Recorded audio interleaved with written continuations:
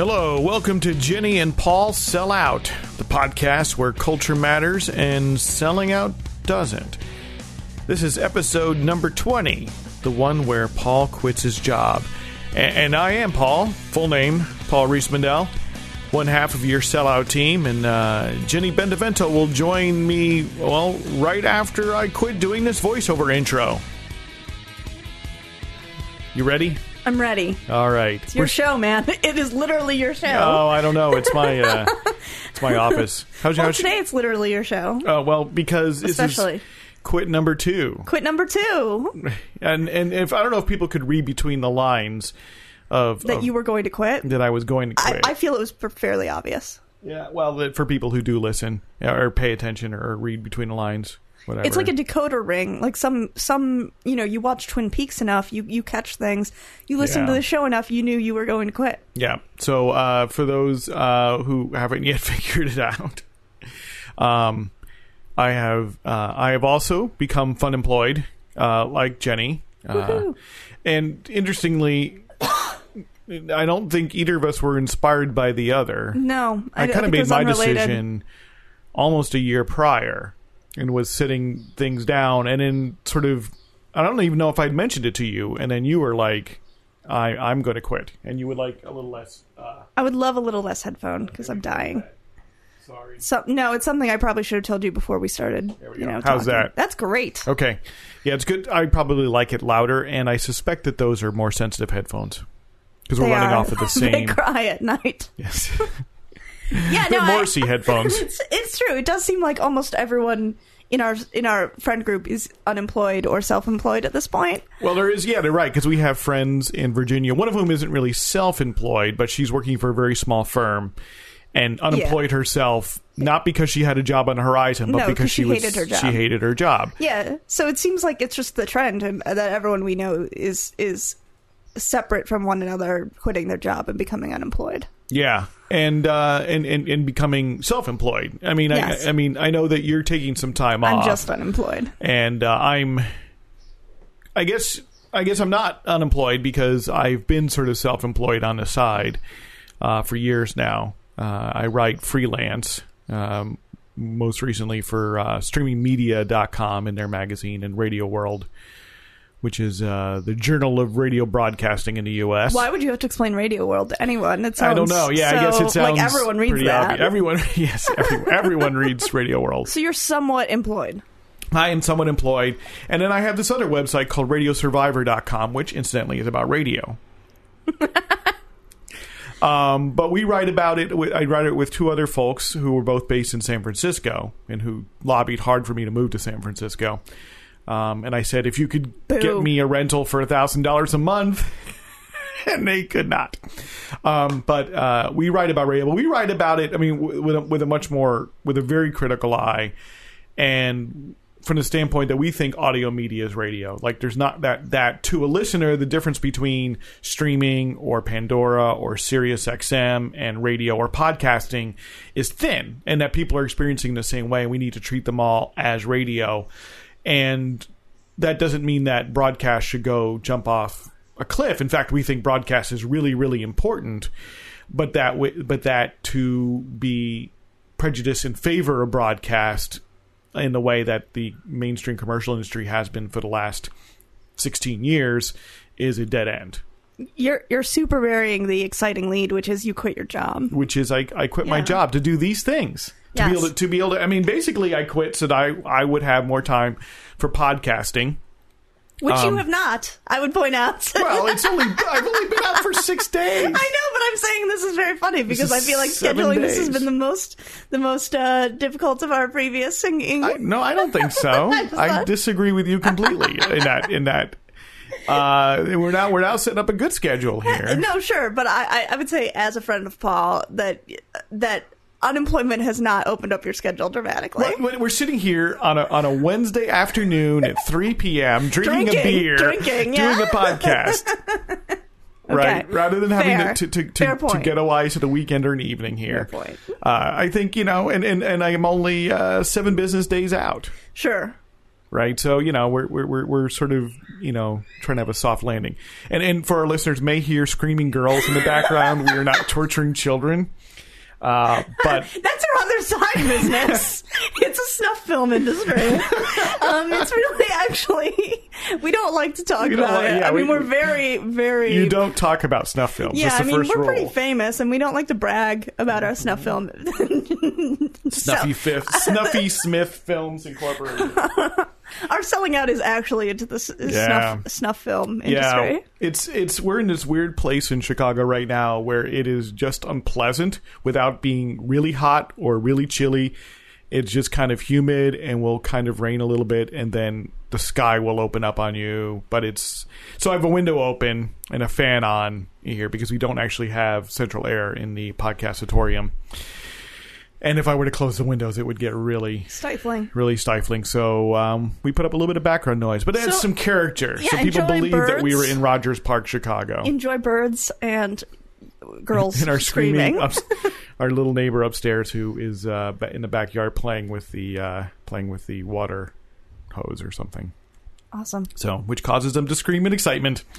But we feel it just adds character. I may leave in the middle of the podcast to go run around the water with them. Yeah. It's fairly enticing, I suppose. But yeah, so I quit my job because I wanted to have time to do these things. And crucially, what I wanted to be is basically in charge of my own life. I've got to this point where having a job, while it has its positives in that you do have a regular paycheck that's fairly dependable.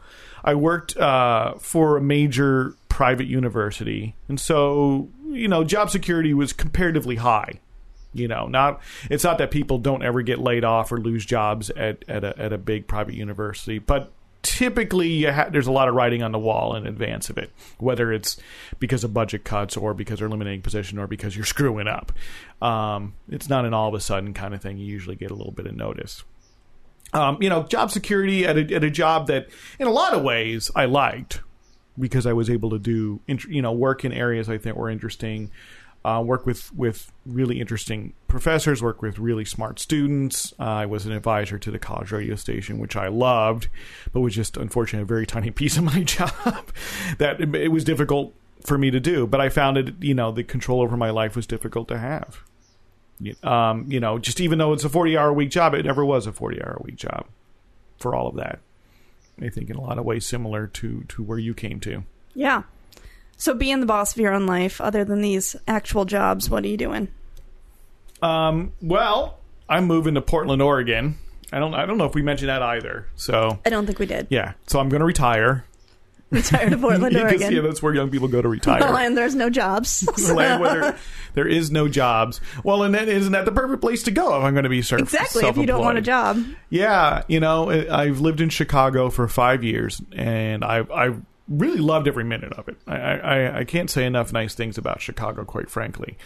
The one big part about Chicago I don't like is winter.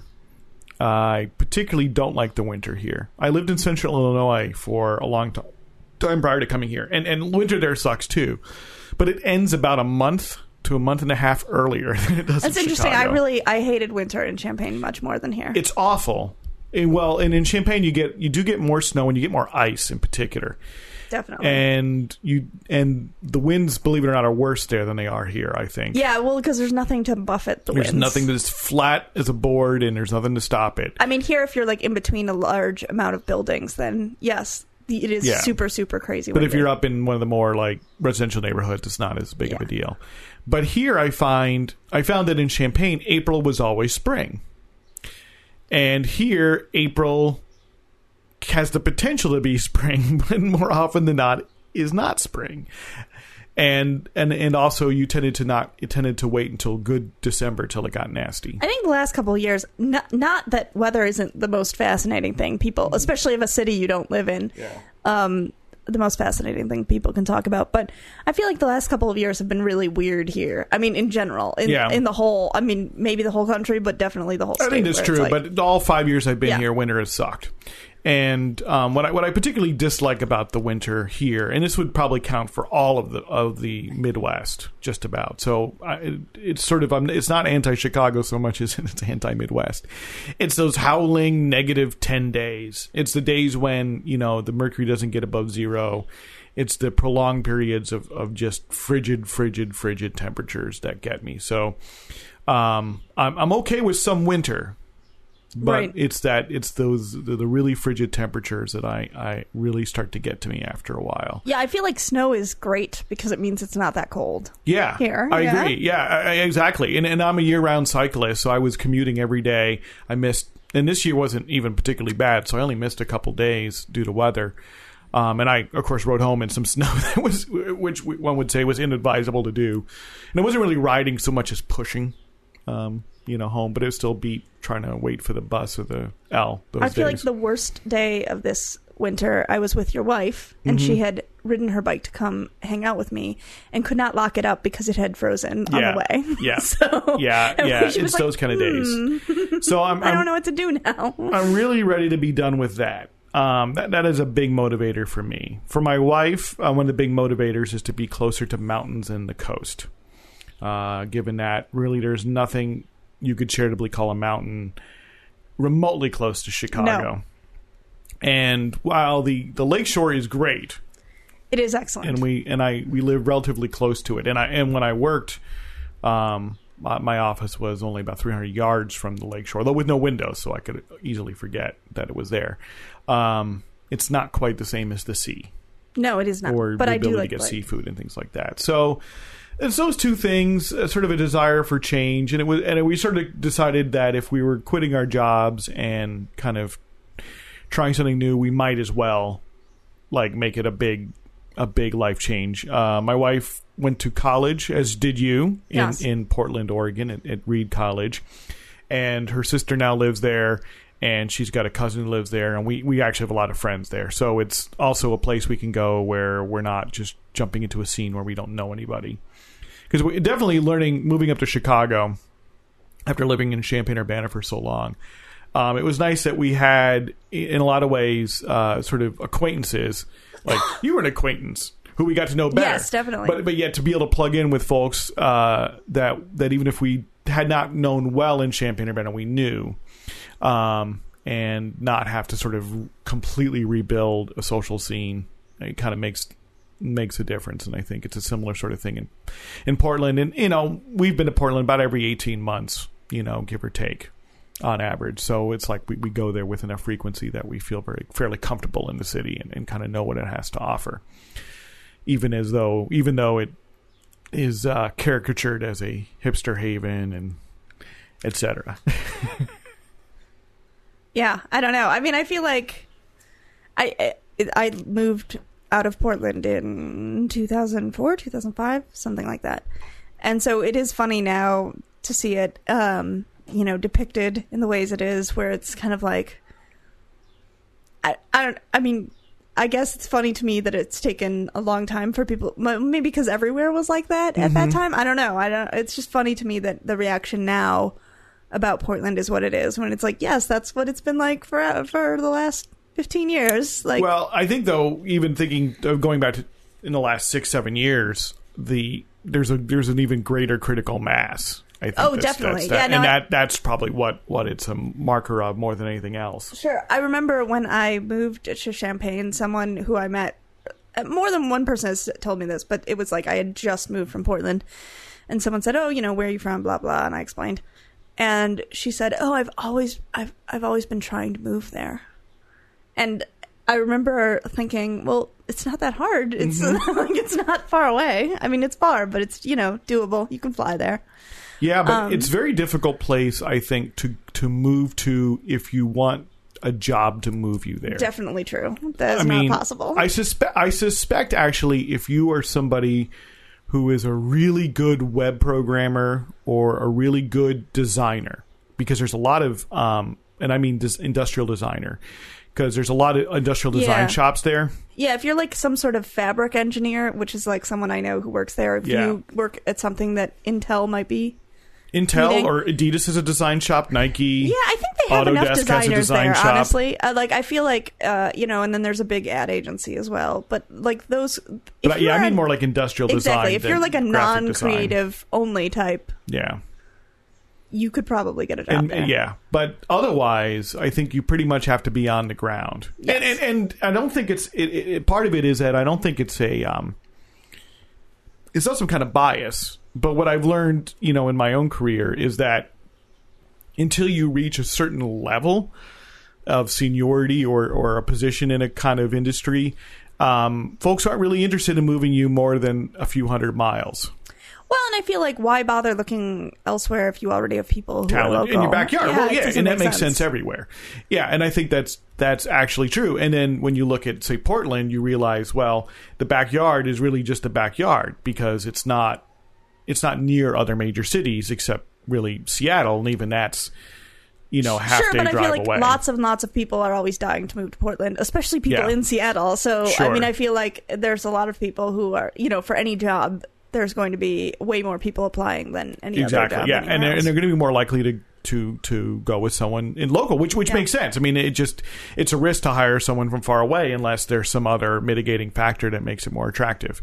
So I know you gave a lot of notice for your quitting. 10 weeks. Yeah, that's a lot. And I think you had some interesting reactions that you wanted to talk about. Well, interesting all across the board because I guess from my memory, a lot of people were, I wish I could do that. That was really it. A lot of folks definitely said, I'm jealous. I wish I could do that, and a lot of times I said, well, I mean, you can, although I understand why it's not easy. I understand why it's a hard decision to make. It's hard to not be a jerk and be like, you can. No, I get why you don't want to. That's fine, but you can. Right. I mean, and part of it though is, I did think about it going into it. We set aside money for, say, COBRA, which is the so I would have health insurance in the interim while I find private insurance and before Obamacare comes in fuller strength. And Oregon is a state that's going to do Obamacare reasonably well, as is Illinois. And think about all those things, and planning. I'm gave up and I have a little bit of income coming in, but not a lot. My wife has a lot more income because she was already 2/3 self-employed. So I also understand I'm lucky because I'm with somebody who's willing to help, keep the financial ship afloat while I spool up in other activities. Not everybody has that sort of help, but we also, part of what I did, was sock a lot of money away. Yeah. Before even we'd made the plan, but in anticipation so that, we wouldn't be dependent. And that's sort of the whole deal, is so not to be dependent. Well, and I do think that's hard, not only one to do, but to conceive of, the idea that, before you're at the point where you're like, fuck this job, you're already like, hey, maybe I should put some money away because I'm going to want to quit this job and do nothing. Yeah. So, I mean, it's funny, I think, for most people who are in jobs they don't really love, or, even if you love most of your job, there's always going to be things you don't love. I think it's hard to think of the idea of being in a job that you like and still quitting it. Mm-hmm. Yeah, I mean, for us, it was really deciding on this is a level of consumption for all intents and purposes that we are comfortable with, and really making a concerted effort not to expand our consumption as our means increased. Which also I'd point out that that does not mean you're like living ascetic. On bread and water. Yeah, no, because no. like we went to like maybe $100 meal the other night. Yes, we went to the Girl and the Goat, which is one of the hardest reservations to get in Chicago. Yeah, I mean, and I'm not bragging. I'm just saying that yes, like, it was a matter of making certain decisions. But, it doesn't have to be a scenario where, like you're... live aesthetically. Yeah, right, exactly. I mean, we don't have a car. That saves us thousands of dollars a year, for instance. They say $8,000 annually. Yeah, that makes sense. That jives with probably what That's the average or something. With what was going out the door. And probably a little less because we were less car dependent than a lot of people. So we'd probably save less in that. But, just picking up on other things and in terms of, rental, your apartment and all sorts of other expenses, and, paying attention to it. Because it's really easy to I think, expand your money going out in ways that are fairly unconscious. That especially when you're working, especially if you have like a dual income household, right? Where, like I'm just going to get a coffee. Like I'm just going to go get a coffee. I'm just going to when you can easily spend $10 a day on lunch in most places now. If you're not getting some really shitty fast food. And you can find out that you're actually putting out $20 a day in sort of these little expenses, and right. You count it up. And I'm not, if that's what makes you happy, I go for it. Yeah, I mean, though I am also unemployed, I do like eating out. So yeah, me that too. is where I put most of, my like casual funds go there. But I plan for that. You know what I mean? I feel like that's and it's fine. I mean, I think there's like different levels you can do. In the same way, I think like it's similar to camping. Like I think people think, when you say, "Oh, I'm going to be unemployed and I'm going to save money," they think you're like never leaving the house. And like when you say I'm going camping, to a lot of people that means like I'm going to the desert and I'm going to only have a tent. But like to some people that means I'm in a full on fancy cabin that has KOA, I mean, and like you can do like there's very so many like iterations. But I guess so. What did you use anything to figure that out, or did you just look at your statements, or how did you guys do that? Yeah, I mean, I would say that part of it was just gut. Like certainly it was I didn't have to do a lot of back of the envelope figuring to say, gee, I would prefer to bring my lunch, make my coffee, etc. Those kind of decisions were really easy. We sat down and looked at a spreadsheet, and just used, I think, like a built-in budget analyzer and numbers, and so that's Excel for all intents and purposes, right. And just looked at what's coming in, what does it look like? What's the next coming year look like? How much, and what can we afford to put away? And when we looked at it, we're like, okay, we can afford to put this much away. And then we also said, okay, well, here we'll use one of these online savings accounts with a slightly better interest rate. And then we're going to take, some percentage of that, and we're going to put it into, into mutual funds, in a variety of sorts, so we can earn better than the market savings rates, but relatively low risk, so that we also get some interest on that money. I mean, simple things. I mean, really taking the money off the top, which is what I've done, for a long time, and doing our best to live on the rest. And sure. In particular, I've had credit card debt in the past. I've had credit card balances in the past, and we got out of debt and didn't get back into it. Which meant, spending what we have, not spending what we don't have, and trying to also spend less than we have. And I mean, you can do it, and I understand why it doesn't happen for a lot of people. I don't make budgets. I can't do that. Like, it's not something. So, I mean, I think I asked you because I think it is something that not most people maybe, but like lots of people, it's very daunting to look at those numbers. Yeah, we made a very minimalist confusing. Budget. Yeah, so I mean, or even like how do you even start gauging that budget is sort of, I think, a thing that a lot of people have an issue with. I use Mint and I really like that. Yeah, Ellen uses. I use it a little bit. I mean, we really minimalist. I mean, we really sat down and said how much comes in, right, and then we could look at how much it seems to go out. We looked at 1 month of receipts.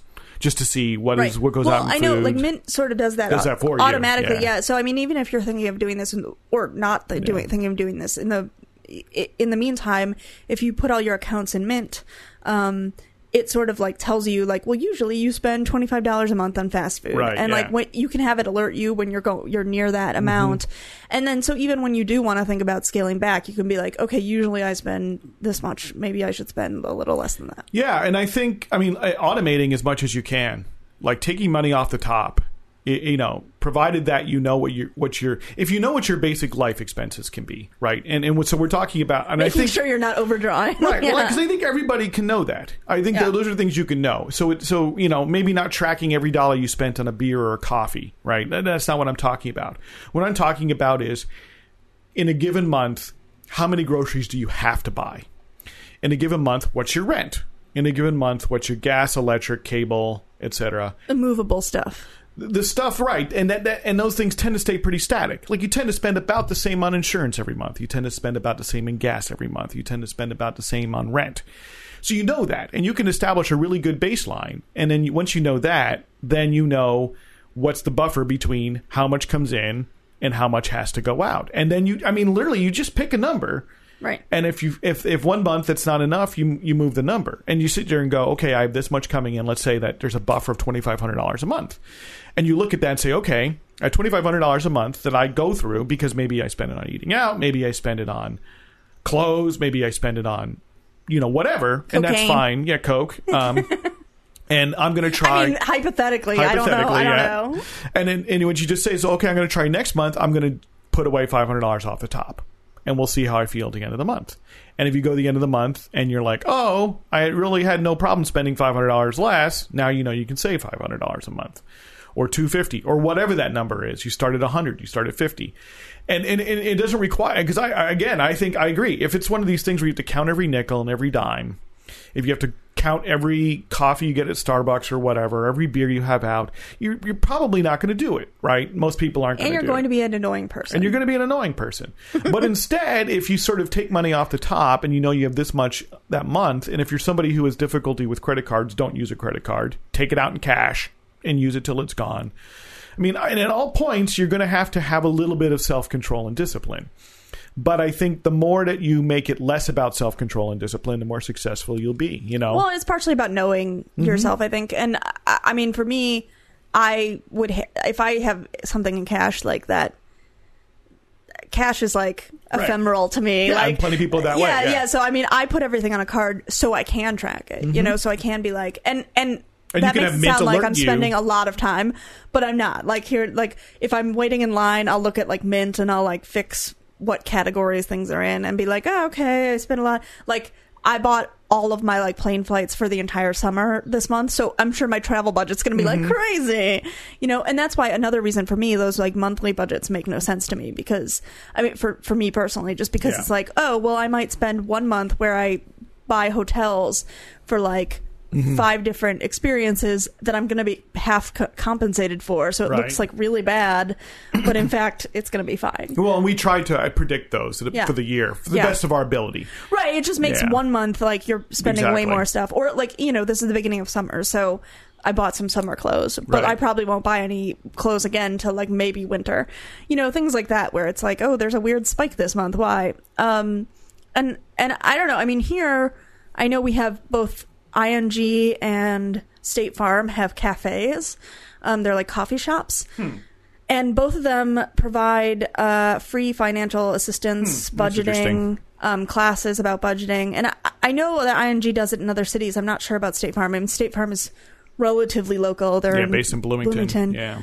But ING is not. So, I mean, that is another thing. Like, I really always wanted to go to a financial advisor, but I was like, oh, how expensive is that going to be? Or like, can I even go? Like, I don't know what I spend in a month. I don't have any sort of experience making those numbers, or and that just seems really difficult to me. And I imagine, I mean, I didn't end up doing it because I got a free version in this, but in these places, so you could check that. But I mean, I think a lot more places are sort of doing that, somewhere where you go as your bank or somewhere where you go as your insurance provider are looking into helping people with financial advice. And I don't know. I mean, I have, just through my old job, I have a 401k at Vanguard, and I guess they do the same thing. Yeah, Vanguard's really great. That's where I put my mutual funds. So I mean, those are things where it's like, even that one's especially anonymous because you're over a phone. Like, it's not like you. Like, I just felt really embarrassed about it. Like, I didn't feel like I have enough money where I can like talk to a financial advisor. You know what I mean? It sounds like something that only rich people do or something, but rich people do it because they're good at like doing things with money. Yeah, it's amazing. And I think even a lot of credit unions will do it. I mean, I think there's actually a lot of places you can go. Yeah, and I have to say, I'm not an expert, and I would say that 10 years ago, I didn't want to think about my money. I didn't want to budget. I didn't, and we barely budget now. All we did for those months is figure out how much could go into savings. That was really it. Like, how much will go into savings and when, and how do we divvy up that savings between investments and plain old savings? That was really the only decisions being made, making sure, can we live on this amount of money? And we could, right? And and then we'd kind of look forward and say, okay, well, next month we're going to take this trip, so this month maybe we'll take it easy on some kind of eating out or something. And yeah, I mean, ultimately, the thing, though, that, and I understand why people don't want to do it, because I've been there myself, is ultimately, you know, you have to look at it and go, well, I only have X amount of money. And it's sort of panic-inducing, like, yes, when you see, like, oh, I spent $2,000 this month on nothing. Yeah. Like, that is, like, something no one wants to admit, exactly. You know what I mean? And I feel like, and it isn't nothing, but, like, when you look at it, you're like, oh, like, if you said to me, would you spend $2,000 on XYZ? I'd be like, no, of course not. But, like, you know, people do that every month, including ourselves sometimes. Oh, yeah. And so, I mean, I feel like that's really hard to look at. And just, I felt really powerless and, like, unintelligent about the whole thing. So, I mean, no one wants to deal with something that's boring, you feel dumb about, and makes you feel bad for spending money. Like, that's like the crossroads of everything that's terrible. And I don't think anyone should feel bad. And then the flip side to it, and again, this isn't anything that I made up or came up with, but, you know, the other side of it is you can make more money. Right? And so it has never hurt that, you know, my wife has been able to take on other contracts at times, right? That I've taken on additional writing assignments which pay. And, you know, you say, okay, well, maybe that piece got you $300, but that's still $300 you didn't have. Right.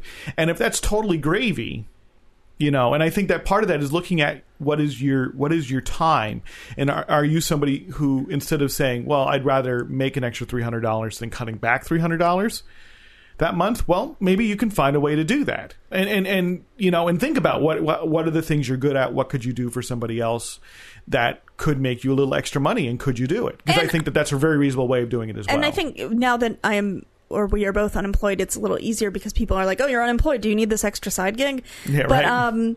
But like when you are employed, I think even just getting the word out is helpful. Oh, yeah. Because I mean, I wouldn't suggest something to someone if I knew they had a job that they were really into and they didn't, you know, I wouldn't think of them immediately.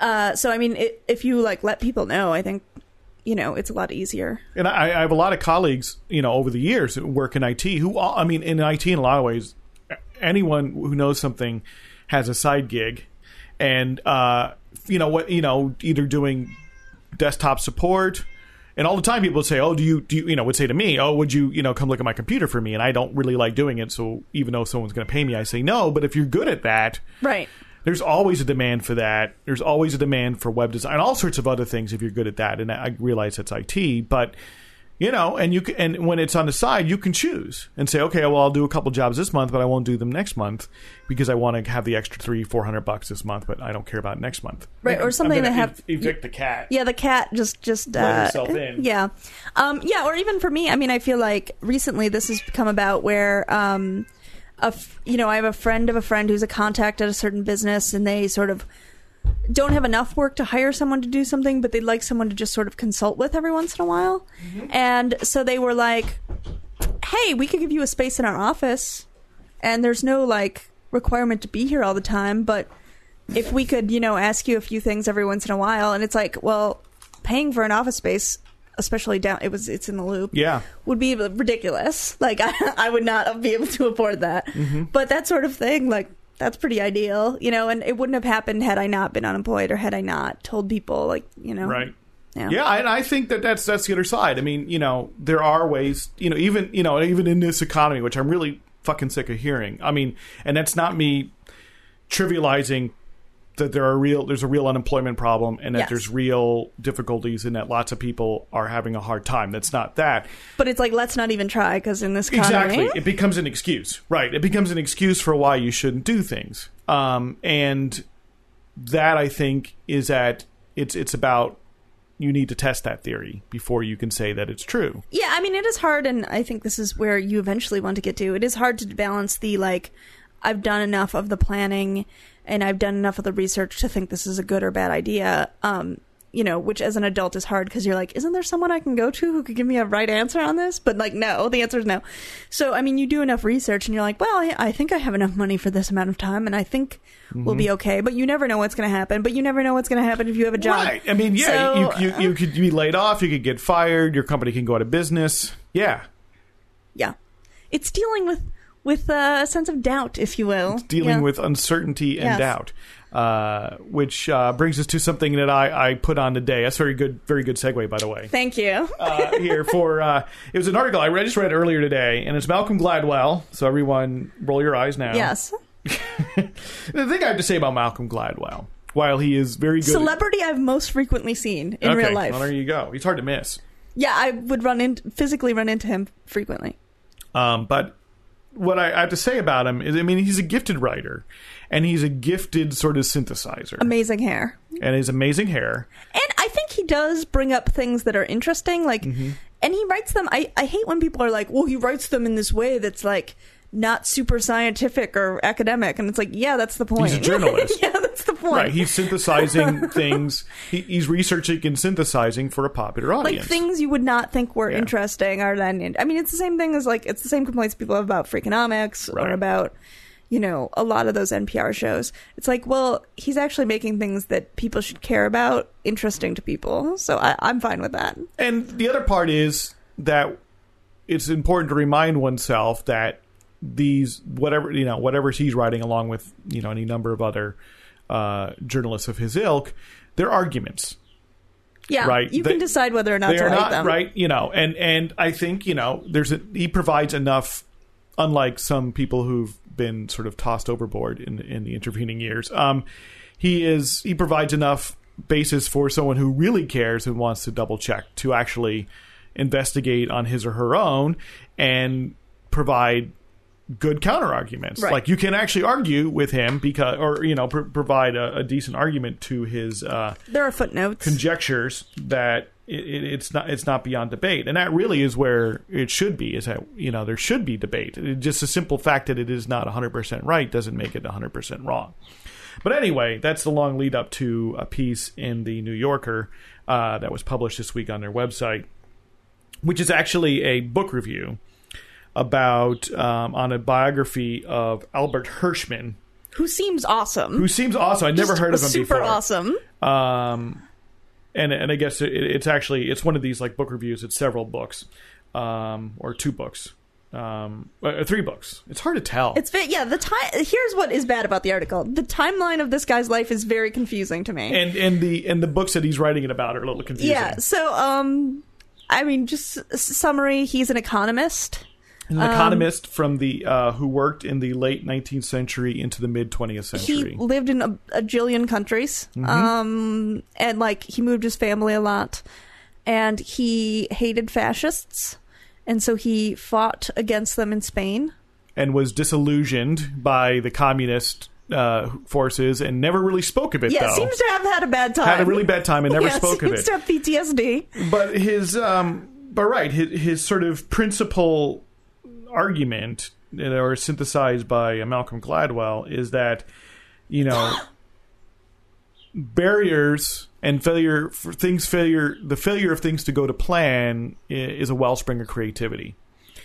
And that doubt is often one of your greatest assets. So based on this guy's experience in economics, and I mean, I think definitely a large part of the article is about like how this guy is not a very common type of economist. He really loves literature, and he writes really flowery, and he's not super all about the numbers. He's more about planning, and that's what you hire this guy to do. Like if you're doing an infrastructure plan, you hire him to figure out everything. But in his time doing that, historically, he sees all these experiences where the plan totally did not work out. The budget was like completely ridiculously different, and had they known the real plan, that never would have happened. Right. And they might never ever had done it. Yeah, they open up with an anecdote for a railroad construction that in New England that would have connected Greenfield, Massachusetts to Troy, New York, going through the Hoosac Mountains. Greenfield, Massachusetts, hometown of Penn Jillette. Oh, well, this was the only fact I knew about it before this. So I was like, another thing about Greenfield, Massachusetts. And they had thought it would be pretty easy. The president of Amherst College, a geologist, thought it was mostly composed of soft rock and tunneling would be easy. And it turned out it was a nightmare. Soft rock's never easy. Right. And it ended up costing 10 times more than what they estimated. But once they're committed and already in it, they tunnel through, and it ended up giving lots of development to northwestern Massachusetts and the overall area that never would have happened. And probably, had they not gone in and then found out it wouldn't go well. Yeah, it's like the only way the factories there could ever have gotten their stuff out at a competitive rate. Yeah.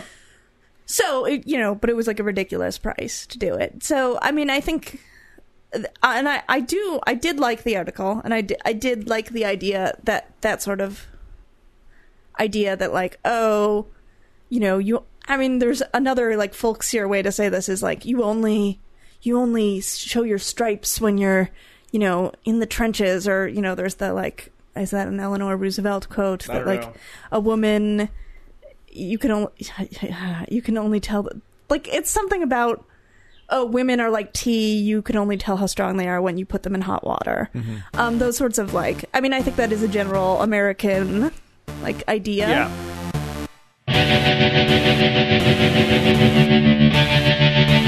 Oh, hi.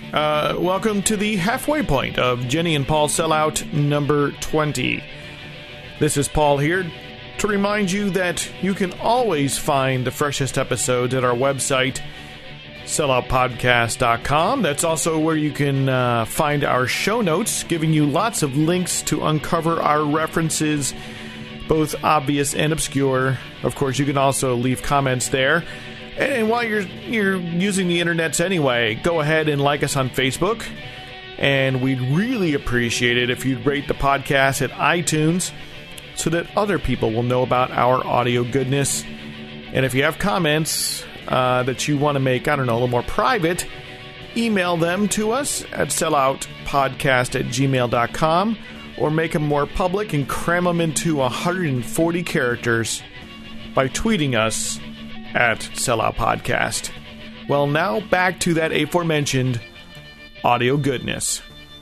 I think people are more scared than they used to be about the plan not going according to plan. Yeah, I agree. And that's been my experience in the professional world. Has been, it is, by failure not being an option, or shall we say course correction not being an option often, then you get locked into the most conservative possible path, or no path at all.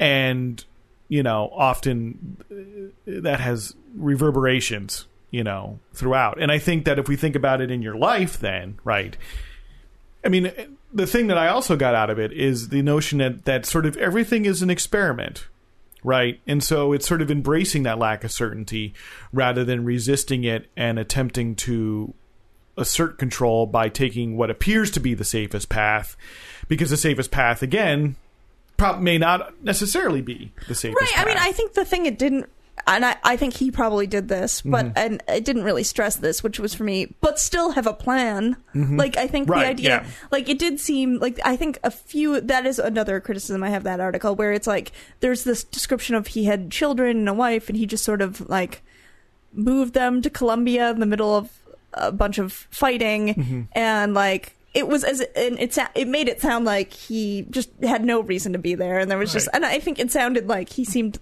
like a pretty rational person who made a sort of plan. But I agree. I agree with you completely. I mean, I don't think it's an argument against plans. In fact, the plan to create that railroad, we would have said it was a great plan. Right. The thing was that there were factors that you didn't know or weren't certain, and when you encountered them, in some ways, it made sense to stay with the plan against the adversity because it ended up well. Or in other cases, it may make sense to abandon, but it's to make those judgments when you encounter them, rather than trying to look too far ahead when you really can't. Well, and for me, there's the issue, because I feel like, for myself, and I know other people, like, it's hard to know when you've done enough research, when you've made a sturdy enough plan, like, to just go forward with the plan. And I think that is the crippling part for a lot of people. Like, you just get stuck in research mode, and you're like, yeah, I want to do that. And one day,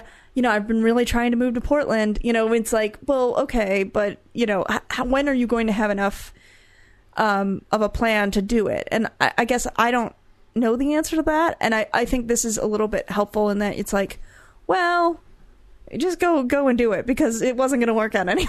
Well, right. I mean, I think that part of it is definitely the case, that there is no enough, right? And that ultimately everyone has to make a choice, with the understanding that if you never eventually declare for yourself enough, then you won't do it, right? It's that, if you decide, I want to start my own business, and you research and you look into what it would take to incorporate, and you look into this, you look into that, you look into that, you look into that, you look into that. But until you decide, I'm actually going to start doing that thing, you're not doing that thing.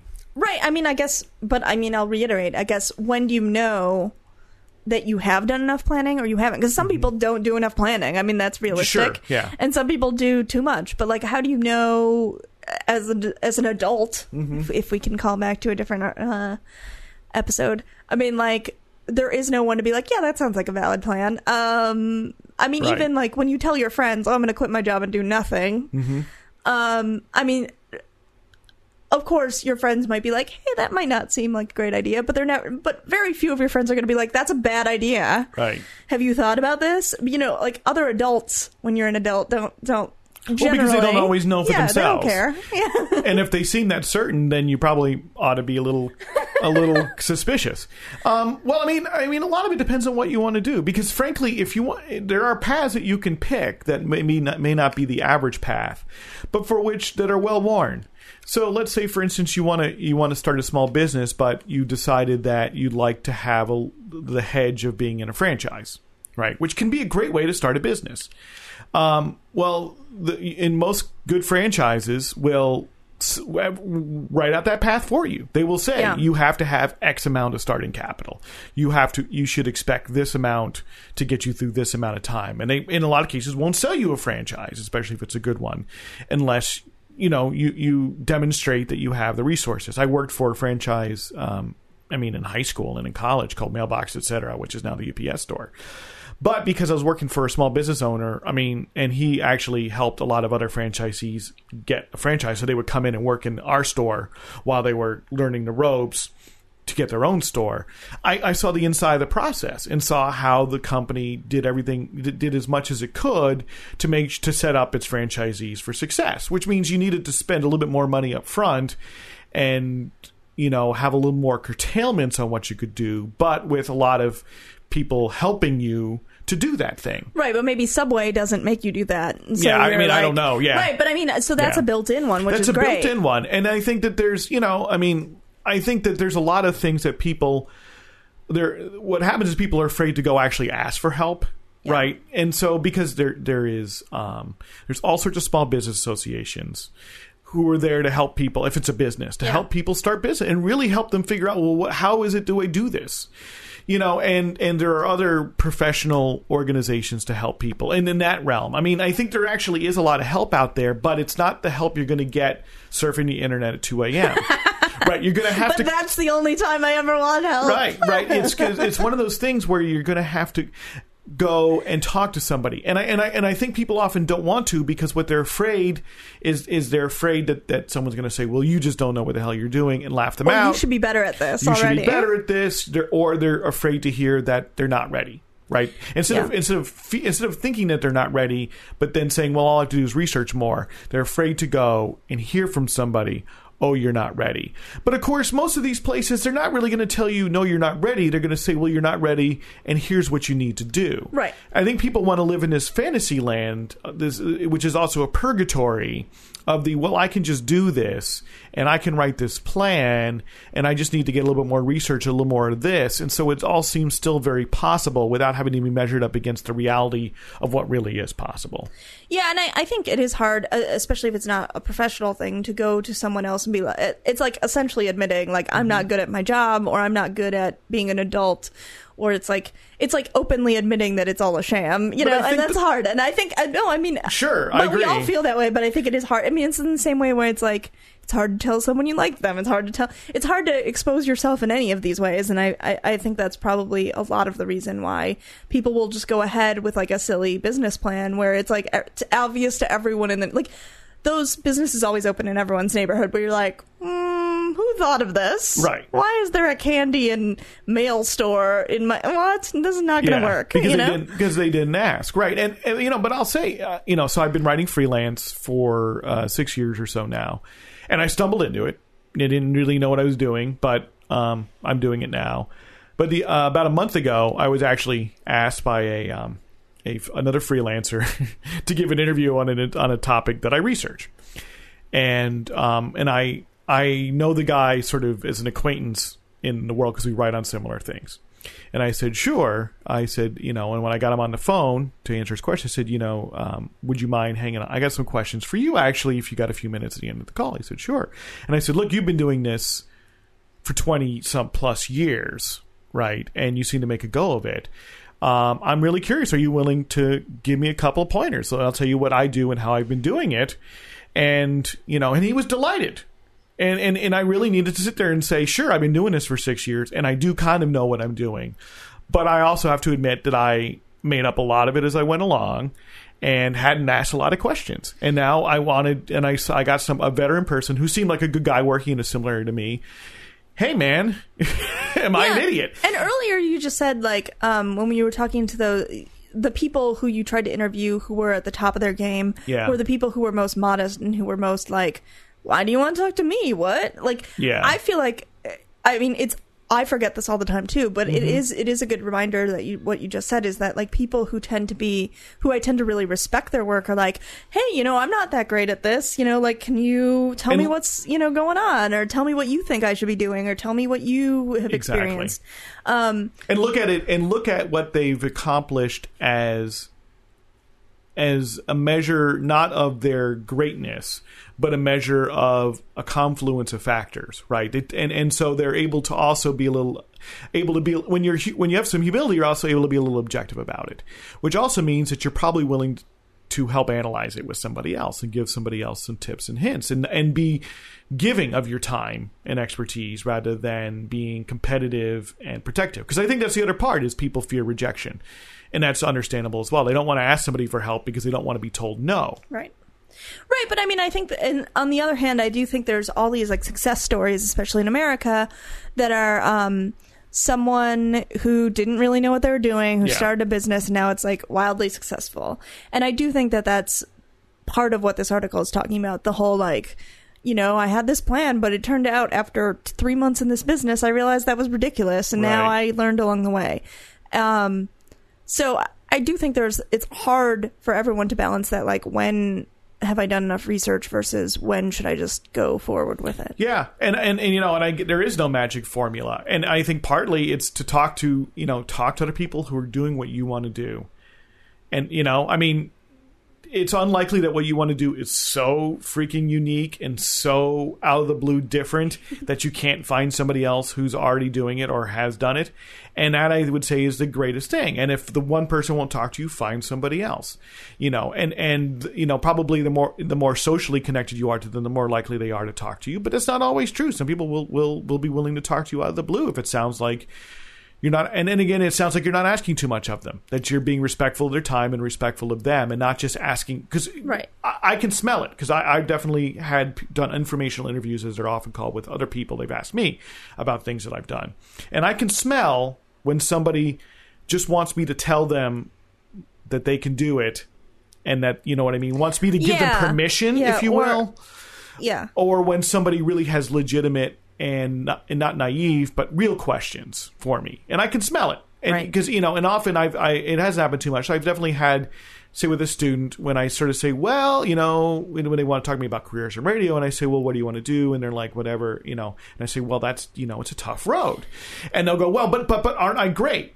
And it's sort of like greatness has almost nothing to do with it. That arguing back at you, that's the please first don't sign, ever disagree with someone if you've asked them for help. Not you shouldn't disagree with them, but I feel like I have just recently had this experience where it's like, hey, can you critique this thing I'm doing? And I have sent critique. They've asked, can you critique this thing? Right, so I was like, okay, here, it looks great, but here are the things I'm not super jazzed about. And it was like, well, that's because of this and that. It's like, I don't care why that's because of that and that. As a new person coming to this thing, this is what I see as wrong or weird or confusing. And even if you do disagree, even if maybe, you've picked someone as a mentor who apparently is the pettiest, most terrible person in the world accidentally, just, nod your head and be nice. It's fine. I think if you really disagree, be like, okay, I guess I don't see it that way. Can you further explain? That's fine. But I do think that is the biggest put on the brakes to helping someone. If someone does that to me, I'm like, we're not talking again. Be expected to hear things that's it. And I think people often don't want to hear things they don't want to hear. And it's not personal generally. I feel they generally don't know you. That person generally doesn't care really that much. Right. Yeah, and I think go ahead. Nobody cares about you. Yeah, nobody cares about you. So don't worry if you embarrass yourself in front of them, because they don't really care anyway, and they're not going to remember it. It's fine. They're going to go hang out with their kid or do something fun. They're much more likely to remember you if you were an asshole. Yeah, exactly. People will remember you if you're an asshole. No, I just feel like I feel even fairly new to my career. I've only been in it for 6 or 7 years, and in the last 2 years, I would say, my alma mater has, had people contact me and ask me about stuff. And I don't even feel that, into my, that I'm that far progressed. But obviously, in talking to these people, it's been helpful. Sometimes you just need someone who, knows the lingo of that field or knows something about what the easiest way to find your information is. And I think people who are fairly new but a few years more into it than you are especially great resources, because they're not big enough to not want to talk to people, and they know exactly how you feel. They can't they still remember it, and they've probably just made gigantic mistakes. Well, and their experience is fresh and probably more accurate to the time and context. It's sort of, if you are a graduate student, right, let's say you're a PhD student, probably the worst person to take career advice from at this moment is the person who's had tenure for 20 years. Yeah. Because they got tenure and they got their job in a completely different environment. Who's going to be able to give you much better advice is that person who is freshly tenured or still fighting for tenure. It's us. So just drop out. Has a much better sense. Yeah, well, whatever. It's silly. But it's that sort of thing. And so somebody who's fresh in their career will be able to give you certain types of advice that somebody who is 25 years in is going to give you not wrong advice, but it's going to be a different perspective. And I think, one of the big ways to answer that question of when do you know enough, what's that enough point, is really has a lot to do with taking calculated risk.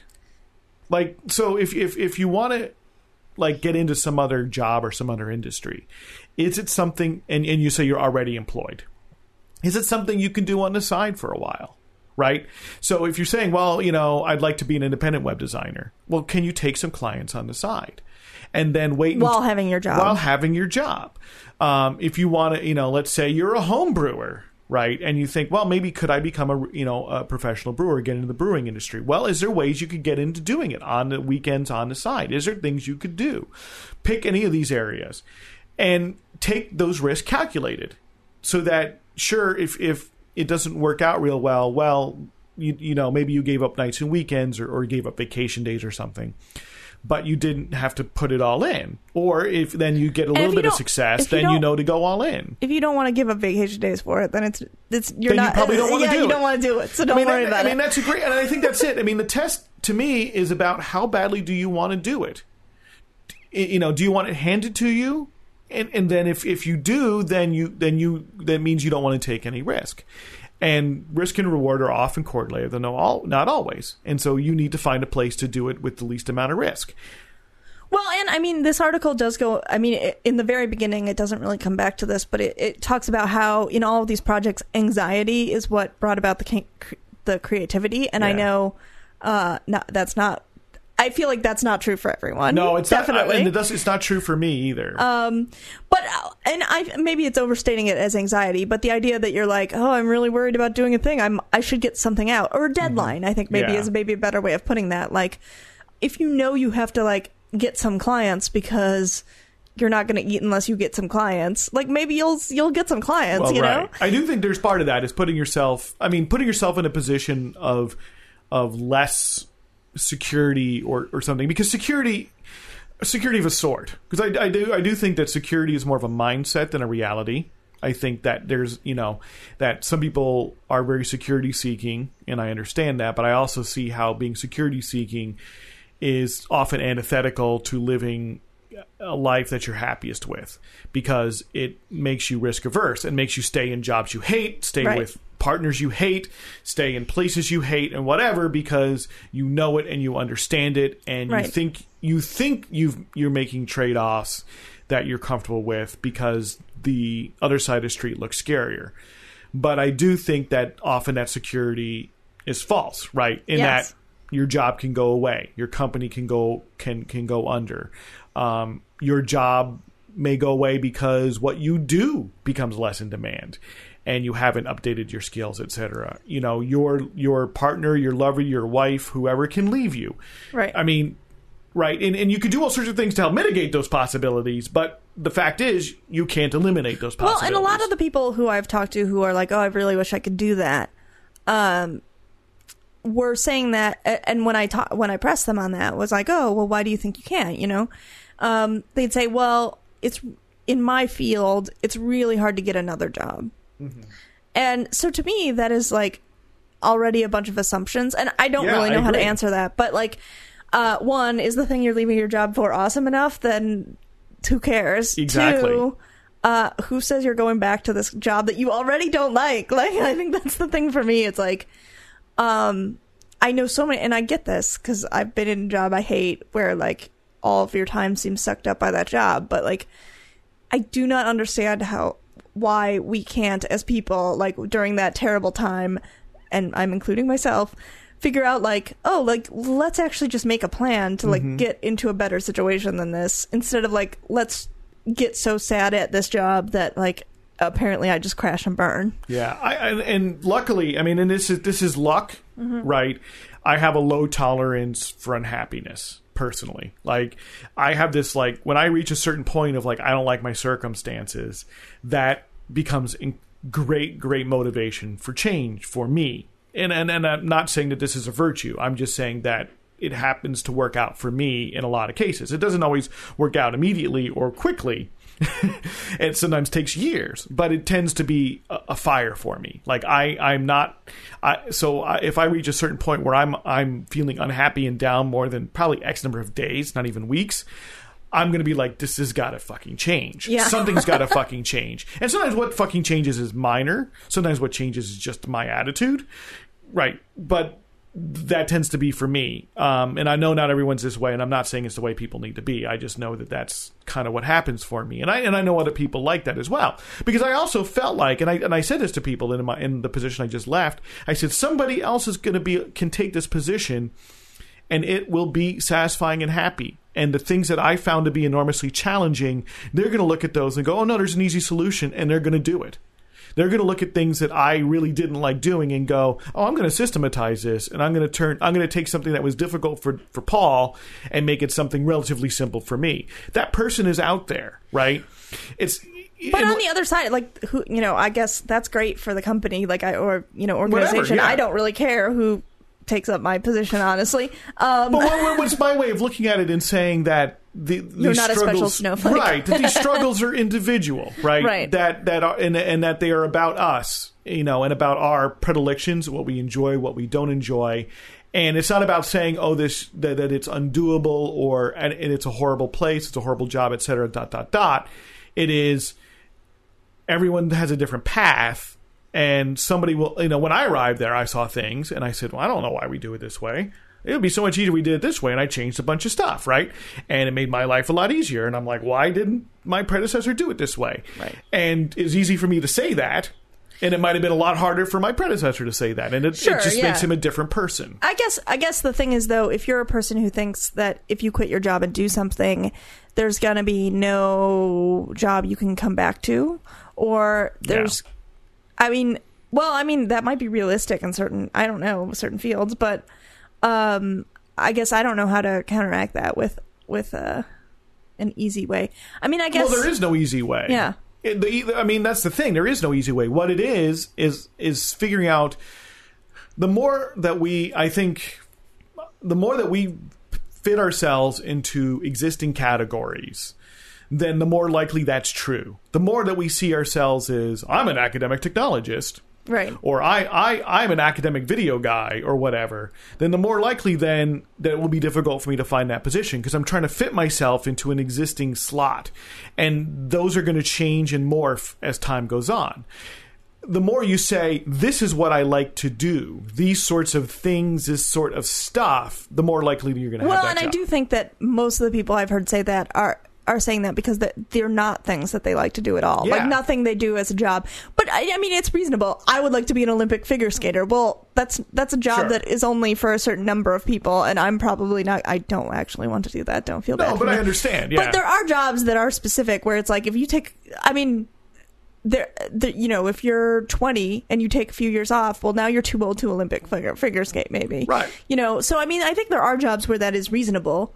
But most people are multifaceted, and they are more than what their job is, and they're more than what their hobbies are. But what if your job or hobby is something that is really unattainable? I mean, then I mean. I don't know if we want to say unattainable, but difficult to obtain. Yeah, like there are only a limited number of rock stars. Well, if you want to be a rock star, that's going to be hard. Then you need to be a rock star. I mean, we have to think. I mean, we have to think about that, right? We have to interrogate that notion. And what I mean is, so you're sitting there and saying, "I want to be a rock star." Well, you can't just say I want to be a rock star. I think you have to say, are you happy being Rick Springfield or Guns N' Roses? Do you want to be Kesha, or would you be happy being Jonathan Colton? Interrogate that idea, right. And interrogate what it really means, because I think when we package it again into something pre-existing, right? So when you say, okay, I want to be an Olympic class figure skater, sure, very few people need to do it. And so if you want to do that, you're going to have to work really fucking hard. Yeah. But you might be able to say, I can make my living as a figure skater.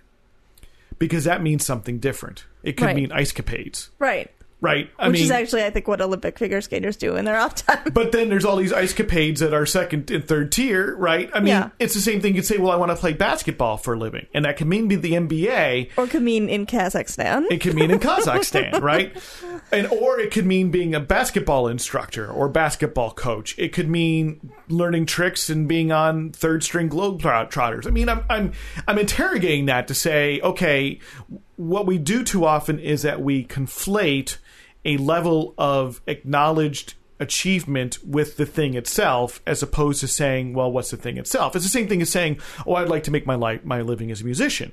And someone could say, well, get really good at reading charts, and you could probably make really good money as a studio musician. Sure, but but I want to do it playing my own music. Well, that's a different thing. And a different episode. There's also...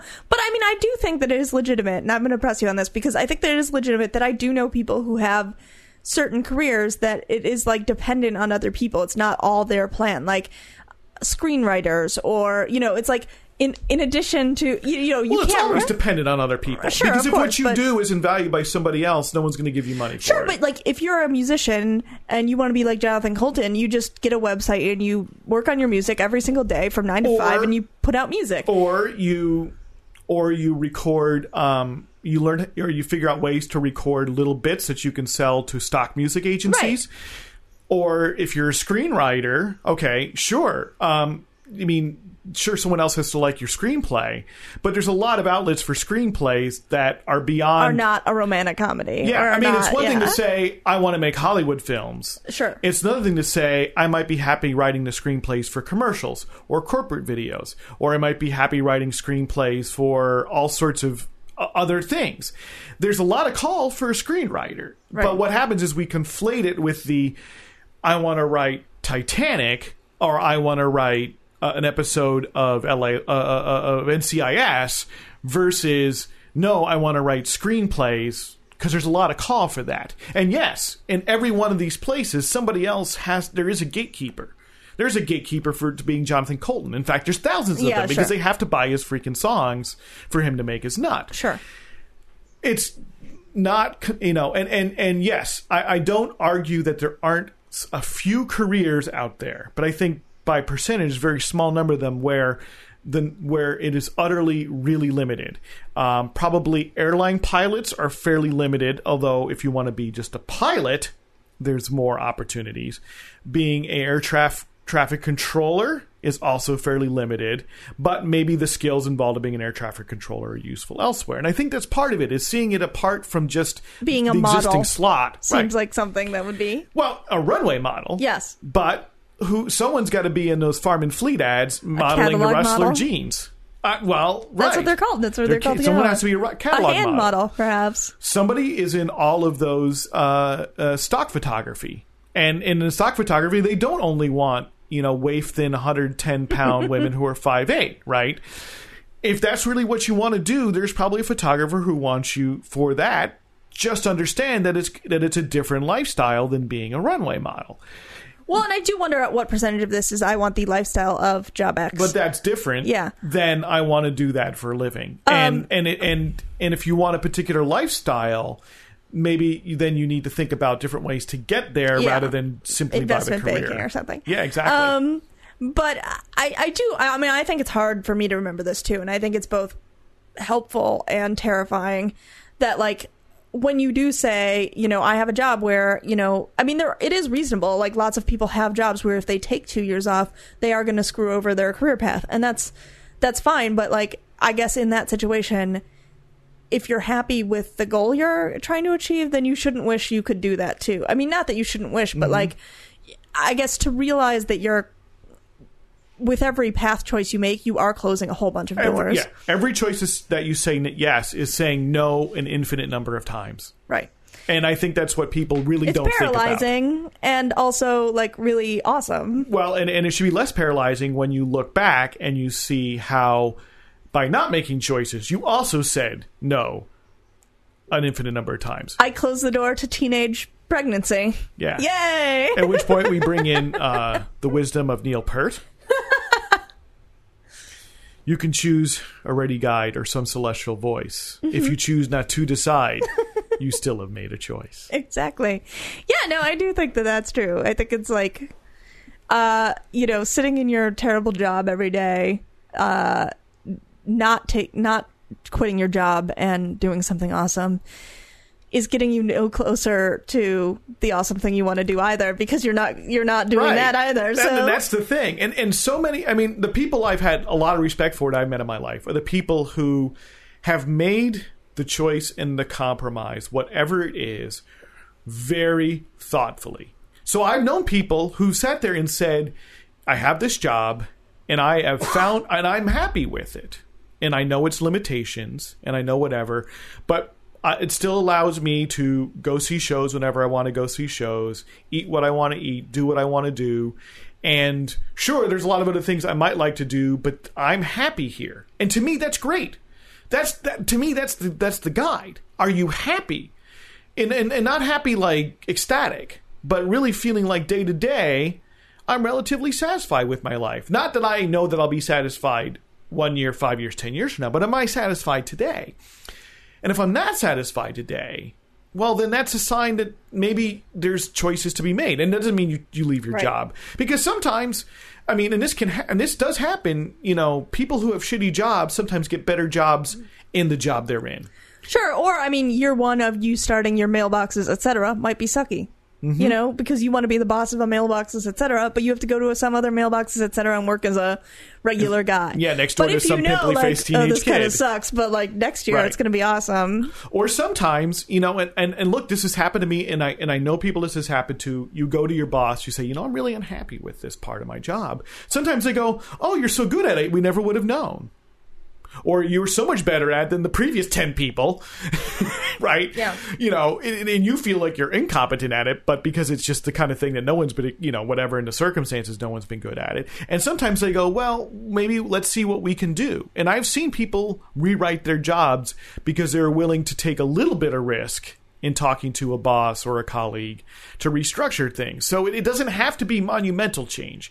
It doesn't have to be rewriting your life today. Sometimes it's rewriting your life word by word, going, okay, maybe this year I'm able to accomplish this, and next year I'm able to accomplish this, but over that course of 3 years, I'm in a substantially different place. Can rewriting your life word by word be our Joel Osteen-esque book that we put out? I think there we go. Did you see? Did you watch the guy cross the? I know you don't have live television. The fucking guy who walked across the Grand Canyon. I saw a little clip of it. Yeah, I got sucked into that because I came home from being away. I like that he didn't wear an outfit of any sort. No, he just wore some jeans, shitty jeans. Shitty jeans. And I'm like, I wouldn't wear them because I would feel like they were like kind of like boot cut. I feel like they were like I would get caught on them. Well, yeah, and like but also shouldn't. It's like you're doing a big giant show, dude. Like, shouldn't you have like an outfit? He's got like jeans and a shirt. Yeah, he did just in a hat, whatever. Whatever. Yeah, exactly. So the guy who walked tightrope walked across the Grand Canyon with no net or safety wires. He's one of the flying Wallendas. Right. But Joel Osteen was there. Oh, I didn't see that. Yes, Joel Osteen came to meet with him because he's very much, very, very super Christian and very much, Well, yeah, if everyone in your family dies prematurely from falling off the high wires. So Joel Osteen was there to pray with him ahead of time and to do the family prayer. And so they had a mic on him for the entire walk. And the entire time... And he's like, help me, Jesus. Help me, Jesus. Christ is Lord. You are my guide. Help me, Jesus. Help me. Oh, no. And it was interesting because I thought I give the guy some degree of credit. Compared to a lot of other people, he didn't really... as much as you can't showboat when you've walked across the Grand Canyon, he did not showboat. Yeah, exactly. He's very... Well, I mean, I guess, again, if that's like your family traditional career... is like dying on a high wire. Literally, all of the flying Wallendas basically have died.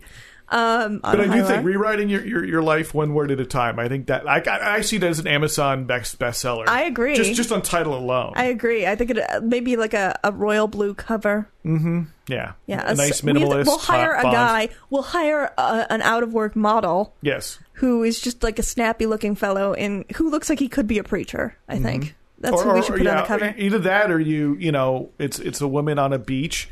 With lots of wind. Yeah, it's just not us. With a pad of paper, you and I. A pad of paper in one hand and a pen, a very nice pen. Yes, a moleskin, a really nice notebook, right? As the wind flows through, looking free as she's rewritten her life one word at a time. Yes, exactly. So, things we like. Things we like. Mine is a website. Because I am all about planning, actually, in my real life. And so I've been planning a lot of road trips recently. And I have complained for years and years about how annoying it is that there's just, no software. If you use Google Maps, it's just impossible to use Google Maps for a road trip. It is it's just really painful. And, there's no way to easily figure out what's near here. If you have to stop somewhere, sometimes. So back in the day, you know what you did? You looked at a road map. I know. No, you went to the AAA office. Oh yeah, no, I've done that. Did you ever get the trip tick?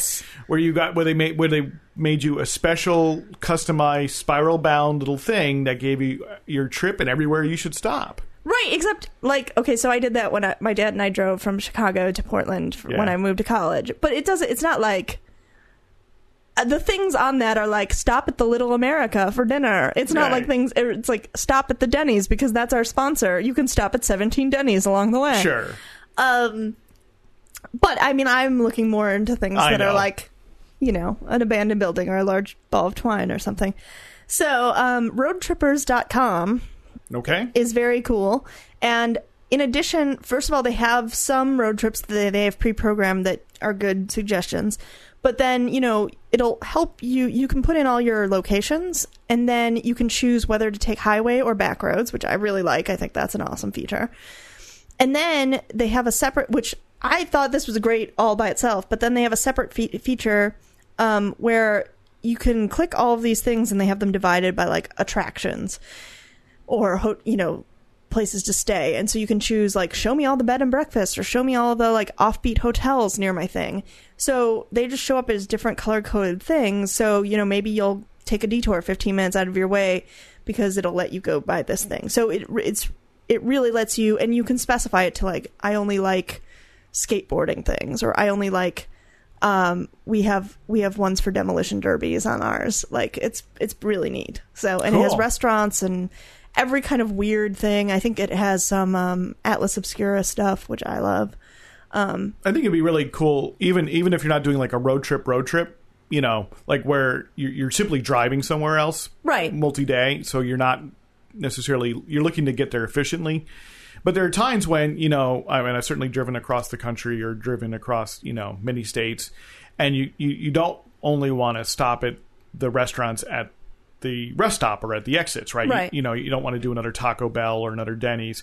And if you know that you only have to go off the road a couple miles, I'm willing to go to that interesting roadside, that interesting restaurant that's inside the town or somewhere like that. Or even not weird stuff. Like, I'm hesitant if, we're just like, oh, we'll get a hotel wherever we are. Yeah. I'm hesitant to go with an independent hotel unless I know. I would prefer to go with an independent hotel, but unless I know something about it, I'm sort of like, eh. Yeah. And so this is really helpful. What do you mean, Bedbug Manor isn't exactly isn't where you want to stay? So like, it will definitely like tell you all the things around it. It's super helpful, and they have an apps for iPhone and Android as well. I'll have to check it out for our big drive to Portland. Exactly.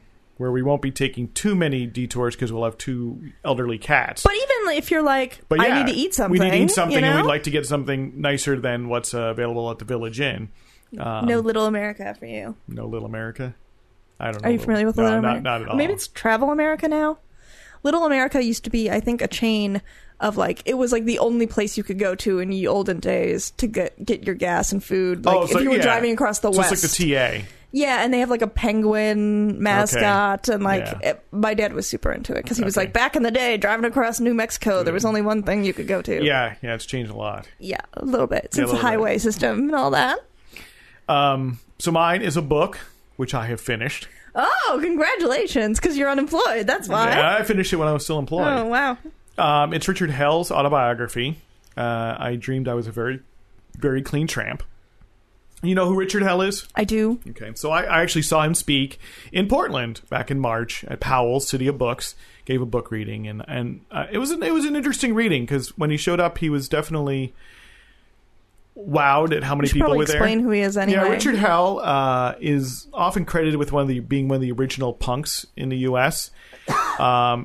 He was a member of 2, seminal punk bands, Television and Johnny Thunder and the Heartbreakers.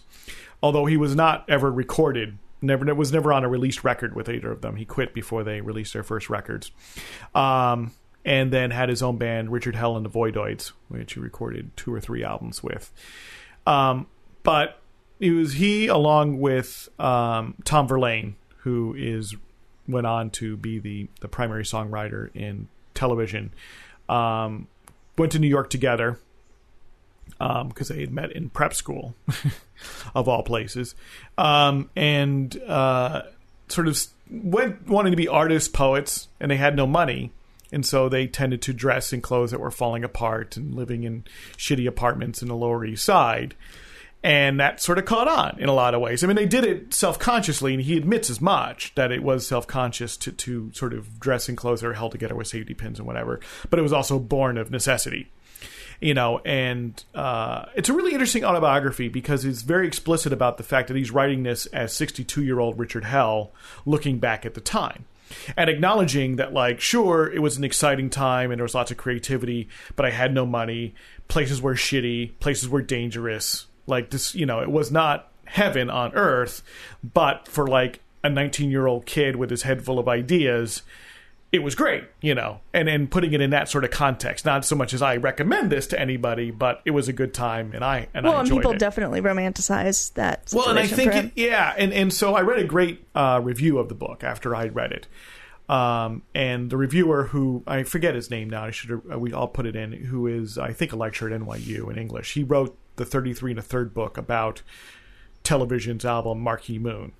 So, a fairly knowledgeable authority on Richard Hell's life and on that band. And he compared it to Patti Smith's autobiography, which came out about a year prior, called Just Kids, which is a much more romantic view of her time when she spent a great deal of time with the photographer and artist Robert Mapplethorpe, that they had met and lived together, sort of had romantic liaisons, although he ended up turning out to be gay, but were great friends for a good portion of their early sort of artistic birthing in the Lower East Side. And compared to her book, while still honest on the ways, is romantic. I mean, it really looks back at what a great time and what a great person, what great relationships, etc., and not quite unflinching. Whereas she could have just had a much better time, though. She might have, except that, I think that through, if you,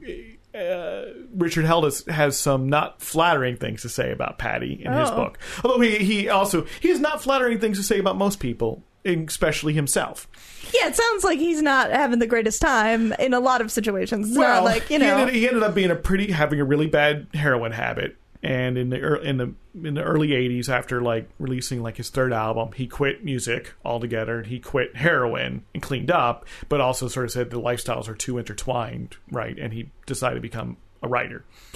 Because those people aren't known for doing any sort of drugs. Right. For him, it ended up being correct. I think he had a relapse in like the late 80s, early 90s, but for the most part, stayed clean. Yeah, but I think, he definitely writes it from the standpoint of like, as a 62-year-old person, I know this, and right. I can see, I really thought we were the shit, but in retrospect, I just see we were lucky. And whereas Patty's books reads much more like a grand narrative, if that makes sense. Mm-hmm. And I enjoyed that book as well. I really enjoyed it. So it's not me criticizing it. It's just they're interesting. I think they should really be read together, read back to back, and give you two different viewpoints. And it's not as if hers sounds like weren't we sort of, he says, I think it's great that he uses this title. I dreamed I was a really clean tramp, because I think is exactly it. That's a fantasy and that's a dream. Whereas her title might be, I was a very clean tramp. That through all of this, sure, we slept in the park and often didn't have enough money to scrounge for a sandwich or whatever. It reads as a very lovely time. Whereas his, you can sort of smell the shit. Right. And they're two different takes and two different ways of doing it. I think is similar to that, where it's like, this sucks. I haven't read it, but I would like. It's very much how much this sucks. I think I should read it. Yeah, no, you should. It's like page after page of like, oh, I didn't have anything to eat today. Yeah, and Richard Hell he's a good editor in that way. He doesn't. You don't have to sit in it too much. Whereas Get in the Van is like tour diaries from Henry Rollins, right? From what would be about 10 years later. Right, but and a lot of it is like, some stranger hit me repeatedly today. Right. I mean, it's a lot more violent. He has a little less of that, of course, because it's not a tour diary, it's an autobiography, and it's written, 40 years hence, right? But I enjoyed it, and it's I think, it's a time period, I'm very fascinated by that time period, personally. Part because I grew up in New Jersey, as a child in the 70s. But to me, New York was a far-off, dangerous, dirty place, because I lived in central New Jersey, so we never went there. Like, I went there maybe once or twice before the age of, like, 10 or 11. And so I didn't really have much knowledge of it. And we got New York news, but New York news was pretty much like, these people are being stabbed. Bronx is on fire. I mean, really, that's what you didn't hear New York is wonderful. Your experience of it was, sure, there are parts that are wonderful, but it's dirty and dangerous. And this idea of punk, for me as like a 6 or 7 year old, I was vaguely aware, but it was very distant and unknown. And the only thing I ever knew of was the Ramones. Right, which I thought of positively, but that was pretty much all I really knew, and I only came to know of this later. Everyone loves the Ramones. Yeah, I came to know of the greater punk scene later on as a teenager and everything else. Well, I think especially now in New York, it's very like, I'm poor, but I'm dirty, but it's okay because this is really cool and hip. Right, and then it wasn't, this is really cool and hip. It is, this is really shitty Terrible. And dangerous. Yeah.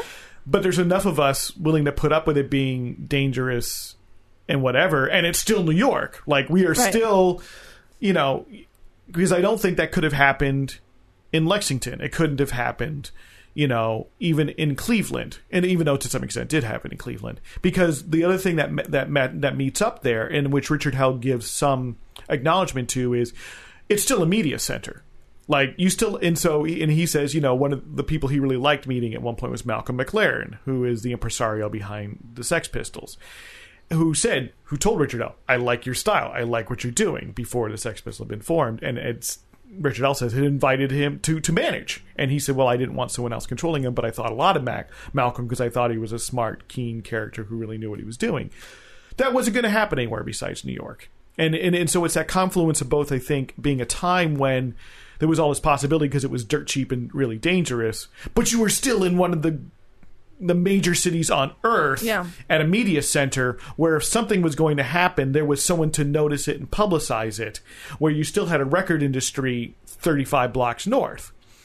right? That wasn't true of a Cleveland or an Atlanta or even to an extent a San Francisco in the same way it was true in New York. So I'm very interested in this because I also see now we're in this era where people who are in a place that allows you to live cheaply so you can focus on your art if you choose that is much more connected, and you can have somebody who is much more starting a scene in a Detroit or an Akron or some other city if they can find that critical mass. So I'm interested because I think not that I wish I were there, because I don't think I would have been someone who would have made it there. I don't think my upbringing was not somebody who was going to go to the Lower East Side and feel like I fit in there or be willing to put up with the type of filth. Also, now you would not. You would. Well, not the modern. Yeah, I know. I'm saying the Lower East Side of 1972. Yeah. Right. I don't think that I was constitutionally that person at age 18 who would have made that leap and would have been comfortable doing it. Right. So I can't have that. But what I'm interested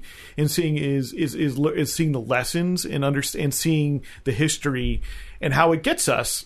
Because the fact of that punk scene, whether it's a Talking Heads or Blondie or Patti Smith, who has also, accomplished quite a bit literarily, or Richard Hell, who accomplished things later on literarily, how that scene leads to the world we have now. Right. Is very interesting to me. Well, and I think especially retrospectively, a lot of people are especially people who stayed in New York are very like, oh, people couldn't hack it because we're so badass. Yeah. And it is good. I guess it is good to hear. Way. I think it is good to hear someone be like, yeah, it's sucky. Yeah, it was sucky. And not like I was badass so much as I just didn't care. Yeah. Like, and partly he said I didn't care because I was looking for my next fix. That was more, so I was looking for my next fix and I was recording and writing. And so that kind of obliterates all those other concerns. And I've read some interviews and heard some interviews with him, around the book tour where, he still lives in the same apartment he's been in since like the late 70s. I don't know that he owns it. I think it's just rent controlled and he's been able to stay there. Right. And it's really tiny. And, people ask him, well, what do you think of the changes in the neighborhood? And he goes, well, they kind of suit me now because my wife and I like to eat out. Yeah. Like, it's like to hear someone sit there and go, he goes, now I can understand why somebody who's like 19 and like I was when I was 19, it's not for them. And he goes, and increasingly, it's probably going to be the case that New York won't even be for me. But he said, sort of like right now, it's okay. And it's that level of sort of brutal self-honesty I really respect. And it doesn't mean that he's a great guy. Maybe he's an asshole, and maybe he, is it nice to, I don't know. I mean, in the reading, he seemed to be self-effacing and relatively honest, but not a priest. He was in the Dalai Lama, and in some cases he's like, yeah, so, I might have treated this person badly, but frankly, I don't remember. And you're in the back of your mind, because you did a lot of fucking drugs. Yeah, right. Right. And so if, and he's a little dawdling, he seems like the years have been hard on him, but like that level of honesty, saying like, well, let me instead of decrying like, oh my God, New York isn't what it used to be and it's so awful and whatever, sort of acknowledge, well, of course it's not what it used to be because nothing is what it used to be. Well, and because of what I did, it's not what it used to be. Yeah, it's right. now for me. He was probably, and I think he would probably acknowledge that he contributed because he was part of a scene that made it cool or seemed like a place people wanted to go. So, that's not all embedded in this book, but it's one of these books that as I read it, I always felt like, well, he's an okay writer. But by the end, I said, well, his writing serves his ideas very well. He's a plain writer, but not an unembellished writer. And for a book of its type, he managed to not rest on too many cliches or rest on too many habitual devices. So, yeah, it was a good read. But I also greatly enjoyed Just Kids, which I would also recommend. And now I need to go read Get in the Van. So yeah, which is actually, there's an audiobook version, which I like a lot. And it's probably Rollins reading he reads it. In other podcast news, I though you will eventually be moving, we will continue the podcast. Yes, yeah, I'd like to underline that. Whether it's because I visit here, you visit Portland, or because we use the Skypes, internets. And also, today I was shown an article that is about that I thought would be relevant, and I'll link to in the show notes. That's about how it's really much more pleasant to visit Epcot than Europe, and that's why I do it every year, because it's essentially Europe. Great. I look forward to reading it. I cannot wait to see you read. I think that's where we need to wrap it up here. Exactly. All right. Thank you, Jenny. Thank you, Paul.